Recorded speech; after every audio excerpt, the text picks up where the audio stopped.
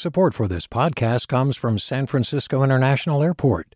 At SFO, you can discover award-winning flavors and unique shops all before takeoff. Learn more about what's at SFO at flysfo.com. Hey, it's Glenn Washington from Snap Judgment. And if you love what you're hearing, and I know you love what you're hearing, please consider becoming a KQED member. Get special access to cool events, behind-the-scenes footage, and so much more. Plus, you'll sleep better at night knowing you did your part for the community you depend upon. It's in you. Please be in it.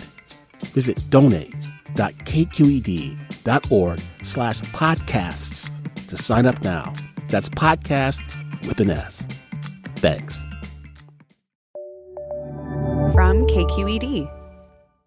And welcome back to Forum. Scott Schaefer here this hour for Mina Kim. And for the rest of the hour, we're going to be talking about a new state law that took effect January 1st, and it's going to require all of us to separate out organic materials from the rest of our garbage for composting. Everything from chicken bones to potato peels, all manner of food waste will no longer be dumped in with the rest of the garbage, and it requires a little work on the front end. If you don't live in a city that already does this, well, it might seem a little odd or maybe a little daunting. And here to help us break it all down, so to speak, is Joe LaMariana. He's Executive Director of Rethink Waste, South Bayside Waste Management Authority. And also Courtney Brown. She's board president of California's Alliance for Community Composting. Good morning. Welcome to both of you. Good morning, Scott. Thank you so much for having us. Well, and Joe, let me begin with you. Tell us a little bit more about this law. It was actually passed in 2016 and signed by then Governor Jerry Brown. How does it work, and how is it going to be phased in? Thank you, Scott. This law has been a long time coming. It is a transformative step in the right direction for climate change and environmental improvement. What this law does is it now has a mandatory requirement for diverting organic material from landfills. And the reason why that's so important is in the mid-2010s, the state commissioned a flyover thermal mapping of California, and they identified landfills as being primary super emitters of greenhouse gas emissions. So there's been an all-out movement to eliminate the material from there, and also identify it as a recoverable material that has really strong environmental benefits. So that's what we're doing. It took effect, January 1st of 2022, and we're off to the races on this, Scott. What does that mean, we're off to the races? Because I was just down in Southern California in Riverside County, and they had no idea this was coming. They don't compost. They don't separate they don't have green bins like we do, say, in San Francisco. So you may be off to the races, but, some people aren't really paying attention. So what should they be looking for? Well, thank you for that clarification. My public agency handles solid waste recycling and composting services for about 60% of the San Francisco Peninsula. So here in the Bay Area, we've been pretty in tune to this for quite some time now, going all the way back to 2010 when we integrated this material into our program. So for us, this is a continued step. And I do realize throughout the state of California, there are many communities that are just really taking this step for the first time. And so what that means is step one was in the early 90s where we started recycling yard waste materials. So clippings, branches, things like that. In the early 2000s and in some communities in the late 1990s, we were doing food scraps and now we're taking it, expanding it very significantly. Our focus is, of course, to the entire community, but our focus is going to be going to the large generators, in particular the commercial accounts and the multifamily accounts that do not currently use this program. And we have a lot of opportunity for engagement in that target sector. And Courtney Brown, what's been learned from the many years that places like San Francisco and other Bay Area communities, and probably I'm sure other parts of California, have been doing with regard to these green bins and the waste, separating organic waste? What lessons have there been? Yeah, great question, Scott. Thanks for having me. So what we know is in the Bay Area, we've been composting for over a decade so far, and generators are getting really good at source separating their material and placing it in the green bin. And what's really exciting about this is that it is encouraging circular economies where we start to value the organic materials that were being sent to landfill as a renewable resource. And one of the most exciting things that's being created out of this is compost. So essentially, this is a bill to have a very cost-effective way that everybody can pitch in and make a difference to combat climate change. Compost really helps return valuable nutrients to the soil and maintain the soil quality and fertility so that it can hold more water. It can provide more nutrients into plant, and it can also reduce our reliance on pesticides.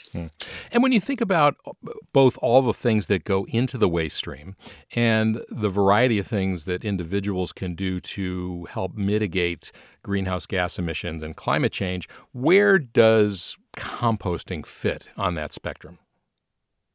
Yeah, that's a great question. We need to be attacking climate change by every single angle, from renewable energy and solar power to electric vehicles.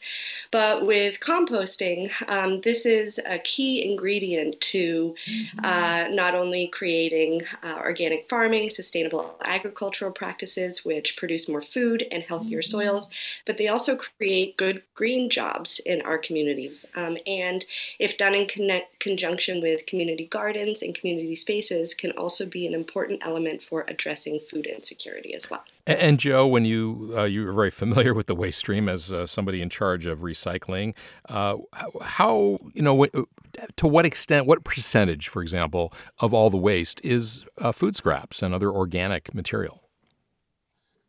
So, Scott, we've done a number of waste characterization studies, and it comes back consistently between 30 and 40% of the waste stream is organic material that would be potentially candidates for this program. So we're already capturing a lot of that, but there's still a lot of material left in the waste stream. So we currently have about 10,000 commercial customers, and about a quarter of them have been participating in the program. So we're targeting the other 75%. We also want to, through a very extensive public education program, want to bring the entire community along to have them really understand that they can put all kinds of food scraps in the green cart. And many of them do, but many do not. Yeah. So really want to up the ante on that, Scott. We, before the show, had more than 100 comments from people who knew we were going to be talking about this. So I know there's a lot of interest from our listeners. So I'll give out the phone number. It's 866-733-6786. Again, 866-733-6786. Or you can get in touch on Twitter and Facebook. We're at KQED Forum. If you have any thoughts about composting, are you looking forward to it? Do you dread it? Anything like that. And Aaron asks on Instagram, are local governments providing the bins for composts? You've got to make it easy for people to do if it's going to be effective. That's certainly true. Courtney Brown? Yeah, so CalRecycle is the state department that has been working on the regulations and implementation of the rules for this law. And they've left it up to every jurisdiction to decide on how to best manage the waste services that they provide. The material will have to be source separated, but how a jurisdiction goes about that is up to them. So for most communities, we'll start to see the green bin, which we're already using for our yard scraps, and we'll be able to put food waste in there. Others will have smaller, more kitchen pails that they can separate out the food material and place it in their black bin, where it'll be source separated at another facility. But just check with your local jurisdiction. If you haven't heard from them already, there are about 50% of California cities that are starting to implement these programs between now and July, and so you should hear the exact directions from them. And presumably, because as I said earlier, the law was passed in 2016, this is not going to hit these local governments and waste collectors by surprise, right? They've had quite a long ramp-up time. Yeah, absolutely. Well, in the Bay Area, as you know, we've already been doing this for over a decade. So this is really looking at communities in San Diego and Los Angeles, for really big urban areas, in Sacramento, and expanding this programming to all of Californians now. There will be some mandatory parts of this, like multi-dwelling homes and commercial generators, will probably be onboarded first, and then single-family homes later. But by 2024, everybody in California should be participating in the program. Here's another listener comment who asks, in theory, this is a lovely idea, of course, but this is just another regulation to burden small businesses. Incentives would be a better idea than a law. Joe, any thoughts about that? And just, in that regard, are there going to be fines for small businesses and individuals or apartment owners who don't participate once it's implemented in their area? Yeah, thanks, Scott. Well, the answer is yes to both questions. There are incentives, and yes, there will be fines down the road.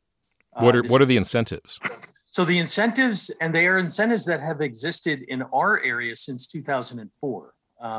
So the incentives are price incentives. So there's typically in our area, there are between 25 and 50% rate reduction for transferring every cubic yard of municipal solid waste over to organic recycling carts. So that's quite an impressive incentive.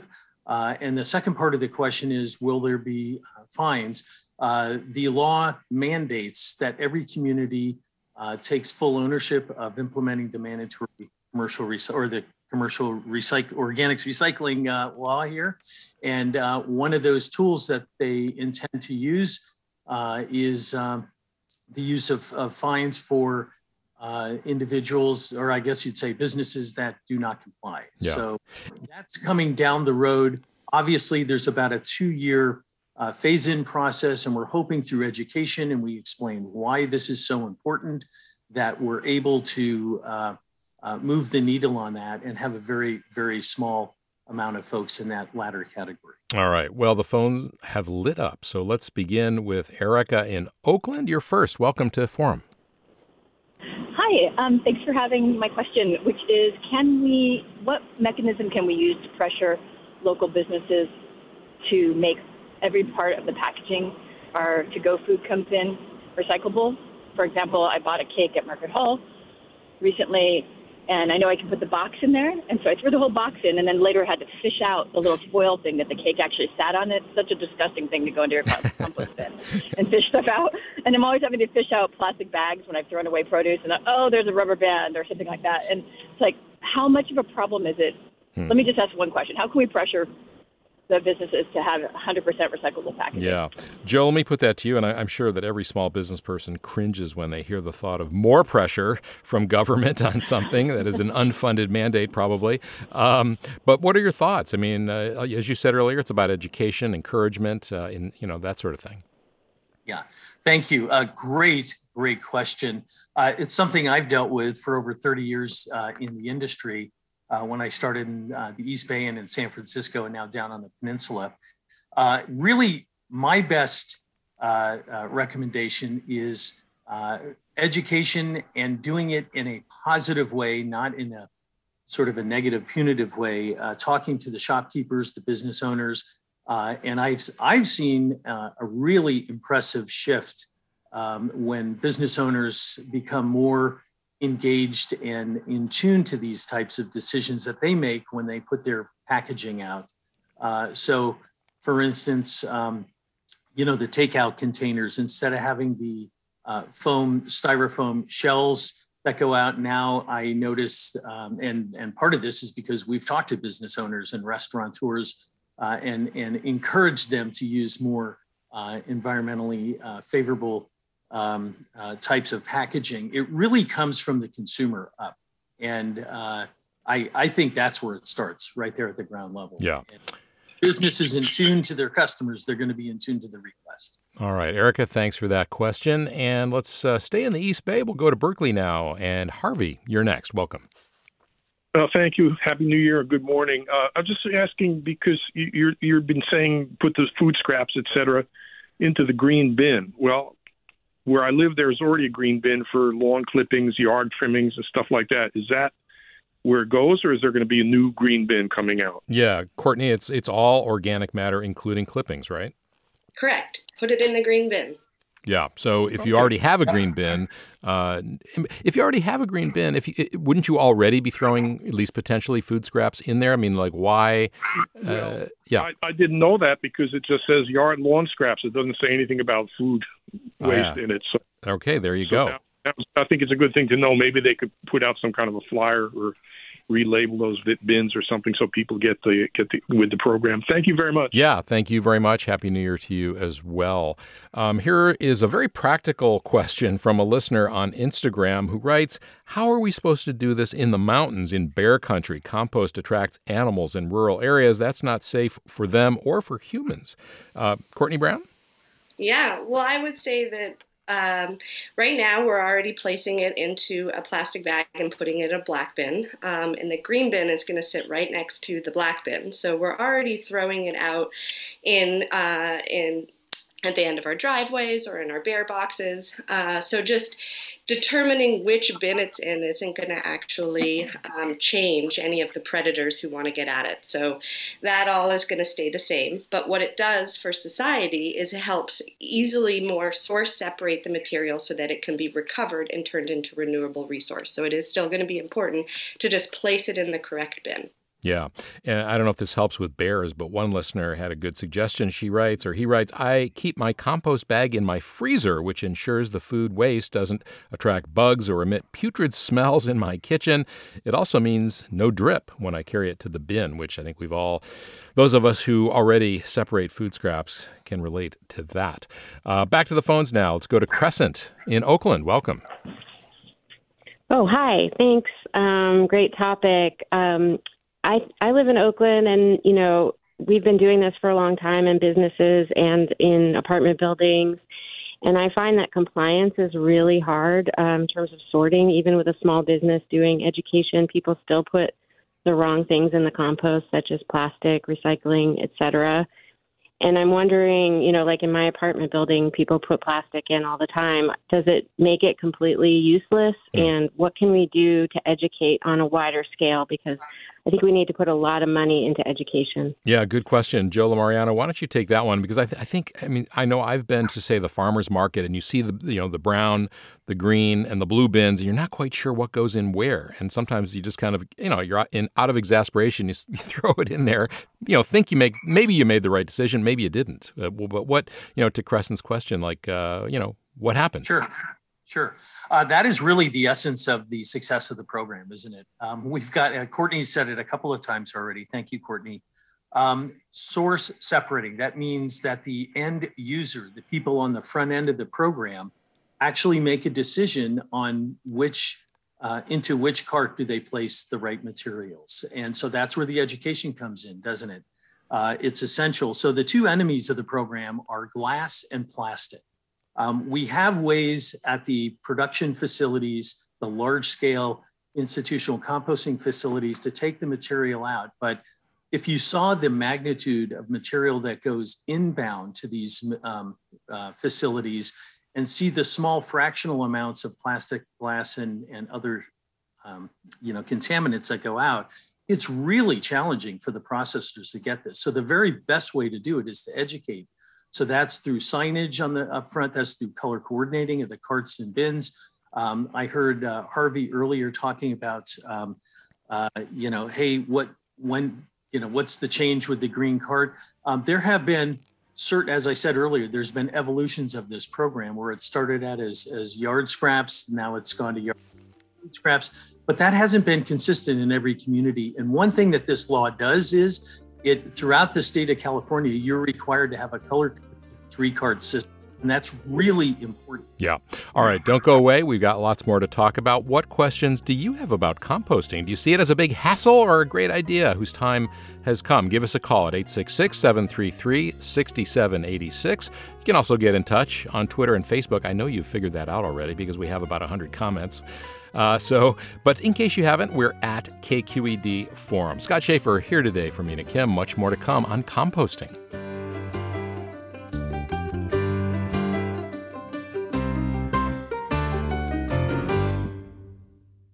Support for Forum comes from San Francisco Opera. Set 10 years after a school shooting, the critically acclaimed opera Innocence takes us into a complex emotional journey where our understanding of innocence and guilt is constantly upended. Kaya Sariaho's ethereal score collapses the past into the present as a community of survivors grapple with how to move forward. Don't miss the highly anticipated American premiere of Innocence, June 1st through 21st. Learn more at sfopera.com. Welcome back to Forum. Scott Schaefer here this hour for Mina Kim, and we're talking about a new state law that mandates composting to reduce emissions from food waste. Our guests, Joe LaMariana, he's Executive Director of Rethink Waste, South Bayside Waste Management Authority, and Courtney Brown, she's Board President of the California Alliance for Community Composting. Give us a call at 866-733-6786 if you'd like to join us. And we're going to go next to Menlo Park, and Gabriel, welcome. Hi, can you hear me? Yes, we can. I have a landlord who maybe doesn't totally understand the new law. I've been asking her for actually a few years to get a green bin, so I'm really excited about this new law. I'm wondering how she actually sent us some information about the law, and when I asked her when we were getting the bin, she didn't quite understand the question. So I'm wondering how I can kind of encourage her with maybe the state's help or someone else's help to get us those green bins. Yeah, good question. Joe, I mean, it's not really the landlord's responsibility to get the bins, right? So what can the caller do? What can Gabriel say or do to get those bins? Yeah. Thanks, Scott. And Gabriel, first of all, thank you. You are my hero. You're in my area. You want the service, and we're trying to get it to you, my friend. Actually, Scott, it is the landlord's responsibility to get this. And that's where our franchised hauler, Recology of San Mateo County, in our particular case, will have experts that will go out and work with each landlord, each property manager, to make sure that they are right-sized for the service and that their tenants have the proper access to it. That's what the law is all about. And is there anything else that Gabriel can do besides bug his landlord? Gabriel, you're welcome. If you go to rethinkwaste.org, you'll see contact information for me. If you get me your address, I'll be happy to pass it on to our friends at Recology, and they will make that contact. I'm sure they've actually already made it, but we're trying to up the enthusiasm level, if you will. Knowing that the law has now taken effect. So. All right. Good. Thanks very much for the question, Gabriel. And Monique writes on Instagram, how will we be able to organize to have our compost picked up within LA County? We live in an apartment complex and are so excited about being able to compost in a county that doesn't typically do that. Courtney Brown? Yeah, this is actually a very exciting question. Thank you, Monique. The California Alliance for Community Composting is in the process of rolling out community-based compost hubs across Los Angeles County.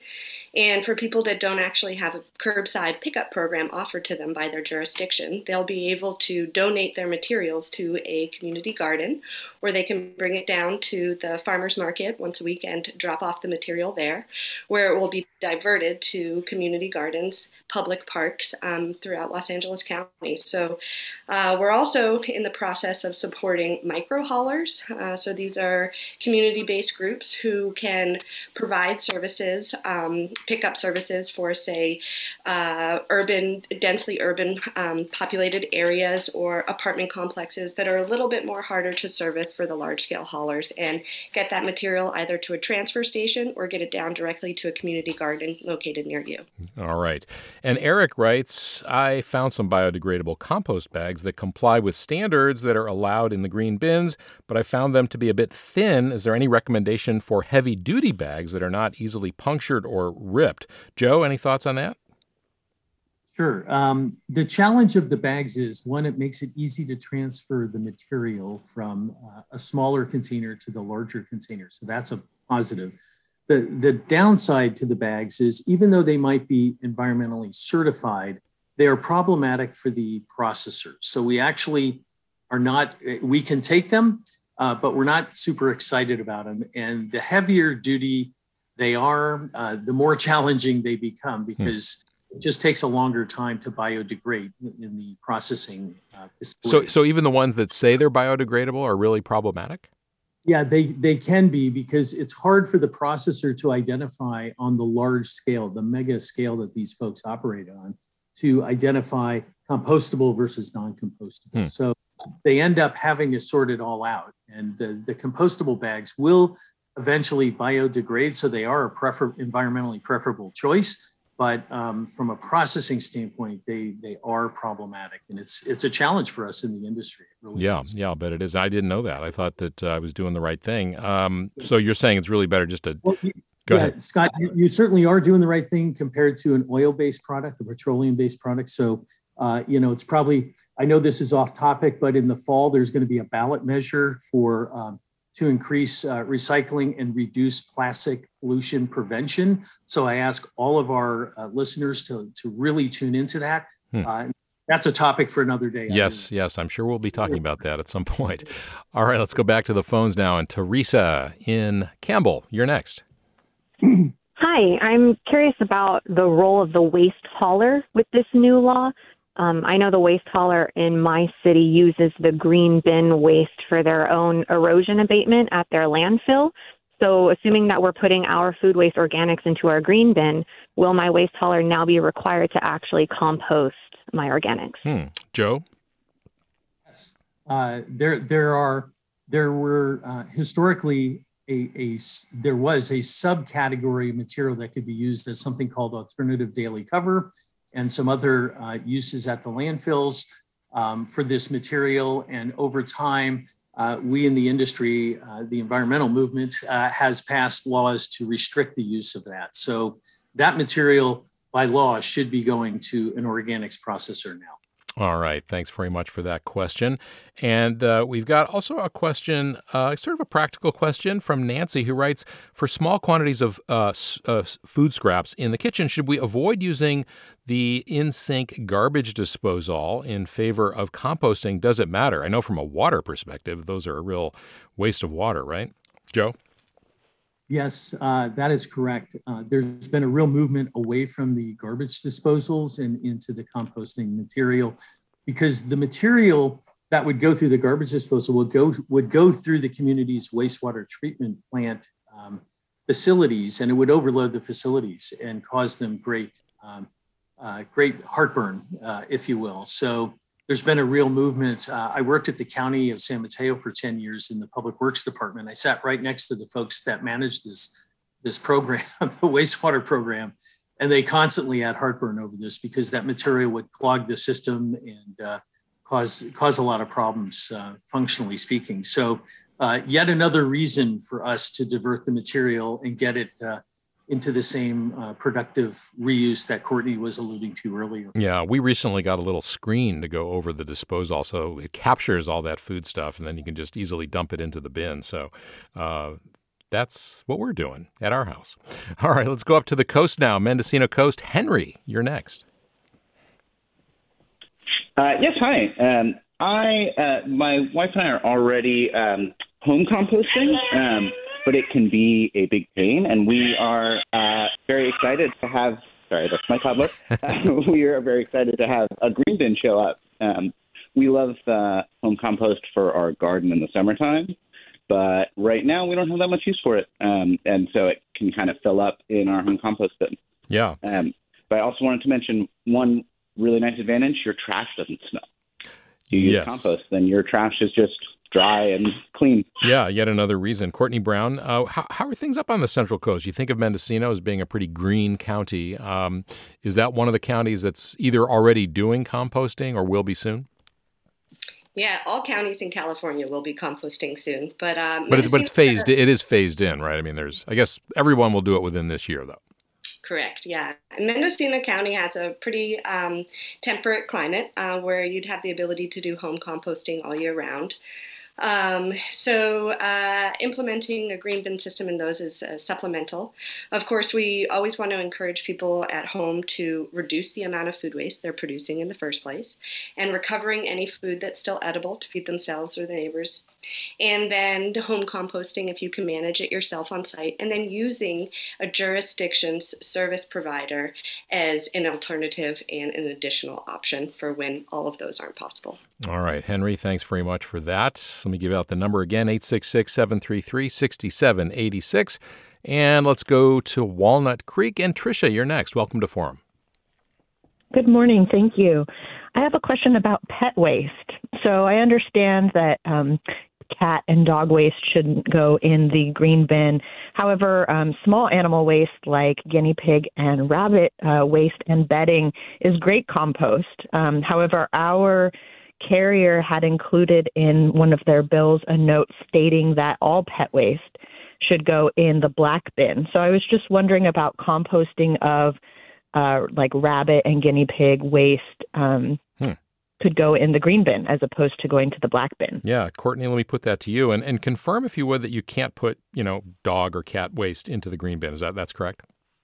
This is a tough one. I will say that manures are an excellent inoculant to getting the microbial decomposition process started in composting. So manure plays a really important role.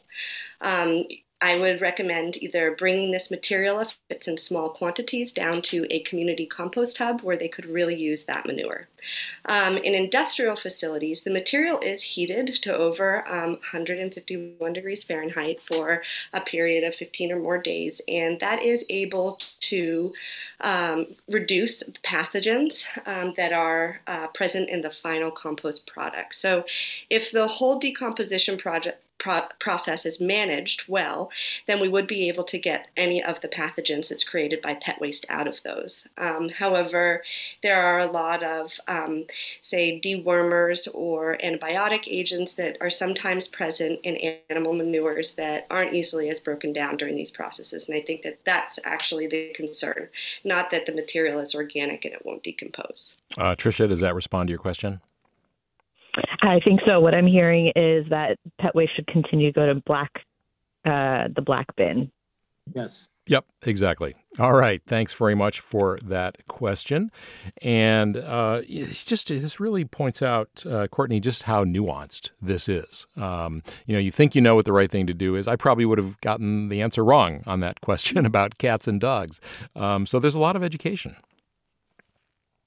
Yeah, and I think that really one of the biggest barriers right now to this change is that people need to better understand the benefits of composting and how to do it correctly. So educating the general public in the next few years is going to be really important to the uptake of this program and also to the success of it and to minimizing contaminants that make it into the stream. Yeah. So education being a core component, and especially what the California Alliance for Community Composting is doing it. We're right there at the local level. We're able to be receiving this material and educating the person when they're dropping it off and really telling them the do's and the don'ts so they feel connected to the process and to doing it correctly.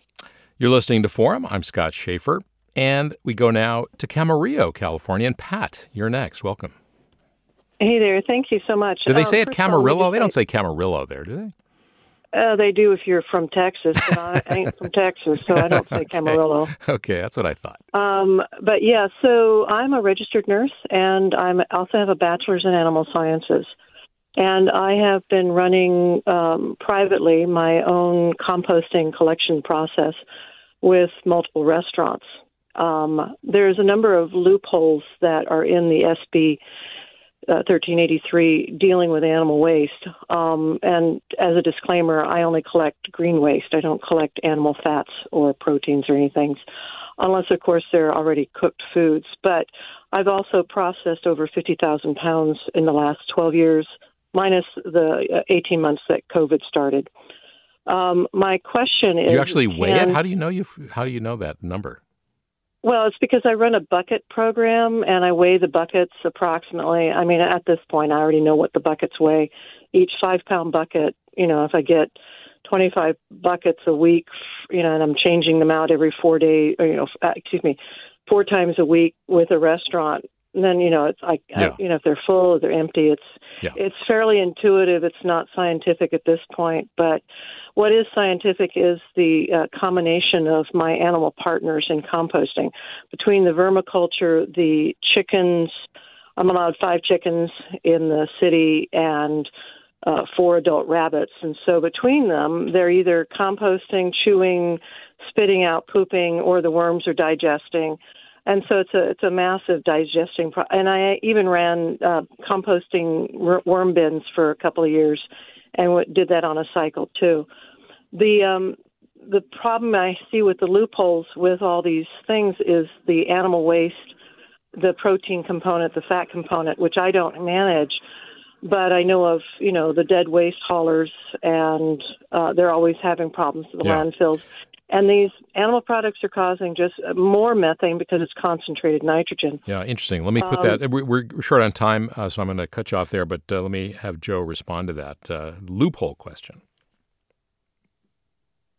Well, the law as it takes effect is to divert 75% of the organic material from landfills going back to 2014 numbers. So we recognize that 100% of it is not going to get diverted, but the vast majority will. I did want to revise one statement I made earlier, and I said that there's 30 to 40% of organic material in the waste stream. That is what's still remaining in the waste stream after years and years of having a green cart system already. So that's an important distinction. There's still 30 to 40% of waste there. But the animal waste topic is a very interesting topic. I'm just going by what my processors tell us, and the processors do not want the material. So it's unfortunate. Courtney has a great point that it is desirable, but there's some additives in it that make it undesirable. Yeah. Okay, so better to keep it out. Put it in the brown bin. All right, let's see if we can get another caller in here. And Caroline in San Francisco, you're next. Welcome. Oh, good morning. I have been putting my wet, sloppy waste in milk cartons and then putting those in the bin, and I'm thinking I've been doing the wrong thing. If that's correct, should I wrap it in newspaper before I dump it in? Can you answer that? And when you say wet, sloppy waste, like what are you referring to exactly? What is it? Like fruit that was like watermelon, things that have gone kind of bad, and I'm not going to eat. Okay. Courtney? Yeah, this is a great question. So a lot of paper products are actually lined with a grease retardant on them, and that milk cartons being one of those. And those aren't fully compostable materials. So I'd actually recommend that your second idea of wrapping it in some newspaper or even putting some paper towels down in the bottom of your bin to absorb some of that excess water discharge that happens when the material starts to decompose. That'll help with the wetness, the stickiness, and also the stinks as well. All right, Caroline, thanks for that question. And as we get to the end of the hour, Nicole just has a very basic question. Can you be more specific about what organic matter is? I understand food waste, etc., but does this include paper, cardboard, wax paper, cartons, and so on? Joe, you want to give us maybe the medium to short list of what it does and doesn't include? Sure. Yes to all of those items that she just mentioned. That is one of the transformative parts of this law, is they have really broadened the list of what is organic. And that is something that our industry is really challenged with right now, because we've got a certain system set up right now to handle a certain subcategory of that, and now we're expanding it radically. Yeah. All right, we're going to have to leave it there. We are out of time, but you can tell by the number of comments and calls, a lot of interest in this topic. Joe LaMariana, Executive Director of Rethink Waste, South Bayside Waste Management Authority, thanks to you. And thanks to Courtney Brown, Board President of the California Alliance for Community Composting. And thanks to all of our listeners for the great questions and comments as well. You've been listening to Forum. Thanks so much for joining us. Ariana Prail is here tomorrow. For now, I'm Scott Schaefer. Have a great day.